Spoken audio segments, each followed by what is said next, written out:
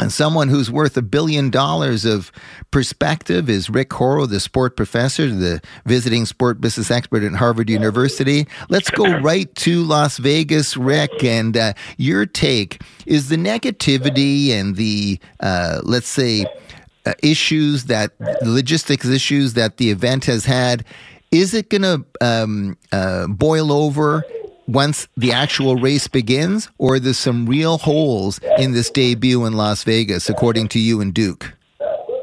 Well, Duke gave you a first opinion.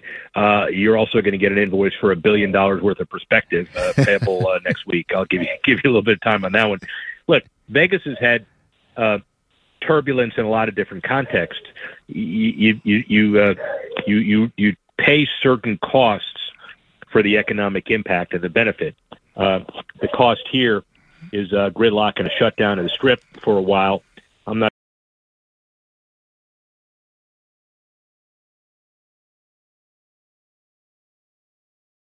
When they had the event out at the Speedway, which is about 30 miles out of town, it's easy, but it also doesn't generate as much excitement and awareness.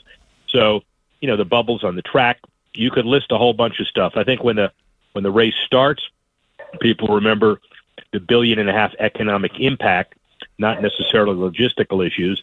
And look, it's been a great week for Vegas. At the owners' meetings in Vegas, Vegas gets unanimous relocation approval for the Oakland A's.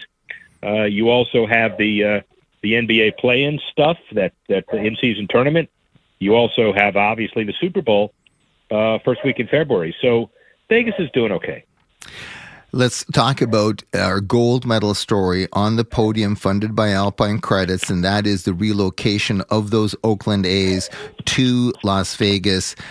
This has been an on-again, off-again issue given the pursuit, the unfulfilled pursuit of a new stadium deal by the ownership of the Oakland Athletics. Was this just inevitable? Had enough time passed that MLB and the A's had really little choice but to consider relocation to a market where they could get a new stadium deal with its bells and whistles? Or could this have been avoided?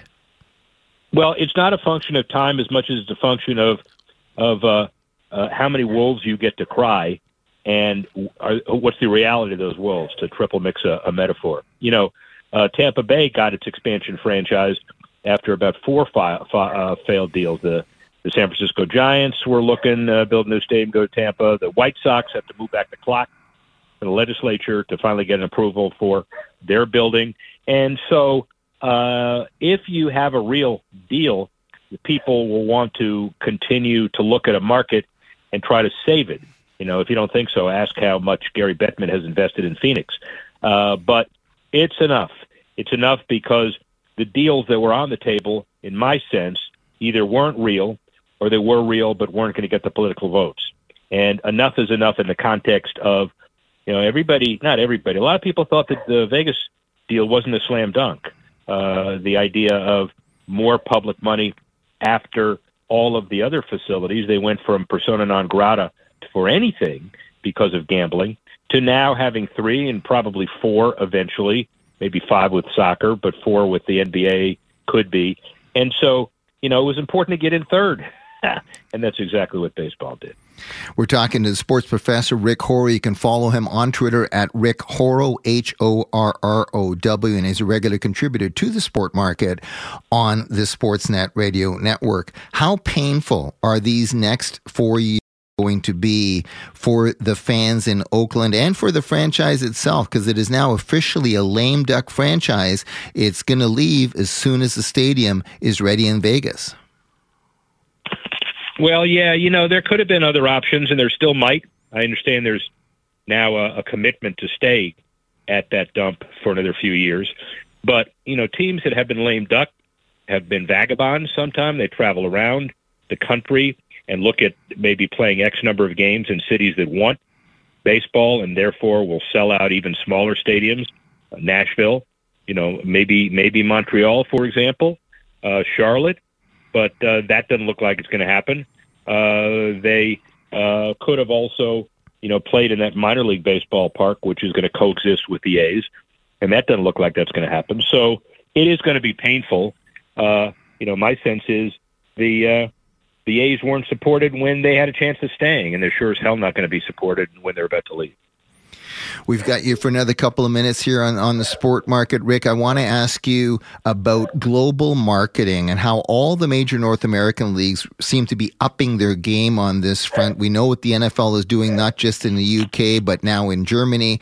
The NBA, of course, very savvy in its global marketing. And the National Hockey League this week is in Stockholm. 4 teams in Stockholm as part of its global series. This is really now part of the official bread and butter. You cannot exist as a North American league without the global marketing initiatives. Baseball Japan, baseball London, baseball Australia, World Baseball Classic. You look at that too. You're absolutely right. And I think part of it is the monotony of a full season regular schedule at home can be broken up by 4-6 games anywhere else. B, it gives worldwide awareness, and it gets the opportunity to solidify the brand in those countries that particular sport wants to plant the flag, which is really good. And so both of those conspiring together, and then, of course, now with social media and with global TV and with the streaming aspects of it, it becomes very easy to do. Last one for you. ESPN Bet launches on Tuesday in 17 states. A lot of work to do. Projected to have a starting point of a 2% market share, well beyond DraftKings, well below DraftKings and FanDuel, of course. Can ESPN Bet, simply by osmosis, given its promotional platform, given its media platform, can they get to double digits? Can they get to the target of a 20% market? Next 3 to 5 years? Well, let's put it this way. If anybody could, they could. That doesn't answer your question. 14th this week was the launch. 17 states allow it. They have Chinese walls with their talent, so the talent doesn't bet based on inside information. But yet Scott Van Pelt and others who are important faces of ESPN promote commercials for them. They've got an amazing head start, but they're also very, very far behind. And look, they're spending $1 to $2 billion to rebrand to Barstool. So they have faith in this investment. They've tried other stuff like a 3D and other kinds of things that didn't work. There are companies that are dead set against. They'll try anything they can do to make sure that it's difficult for ESPN to succeed. So we'll just have to see.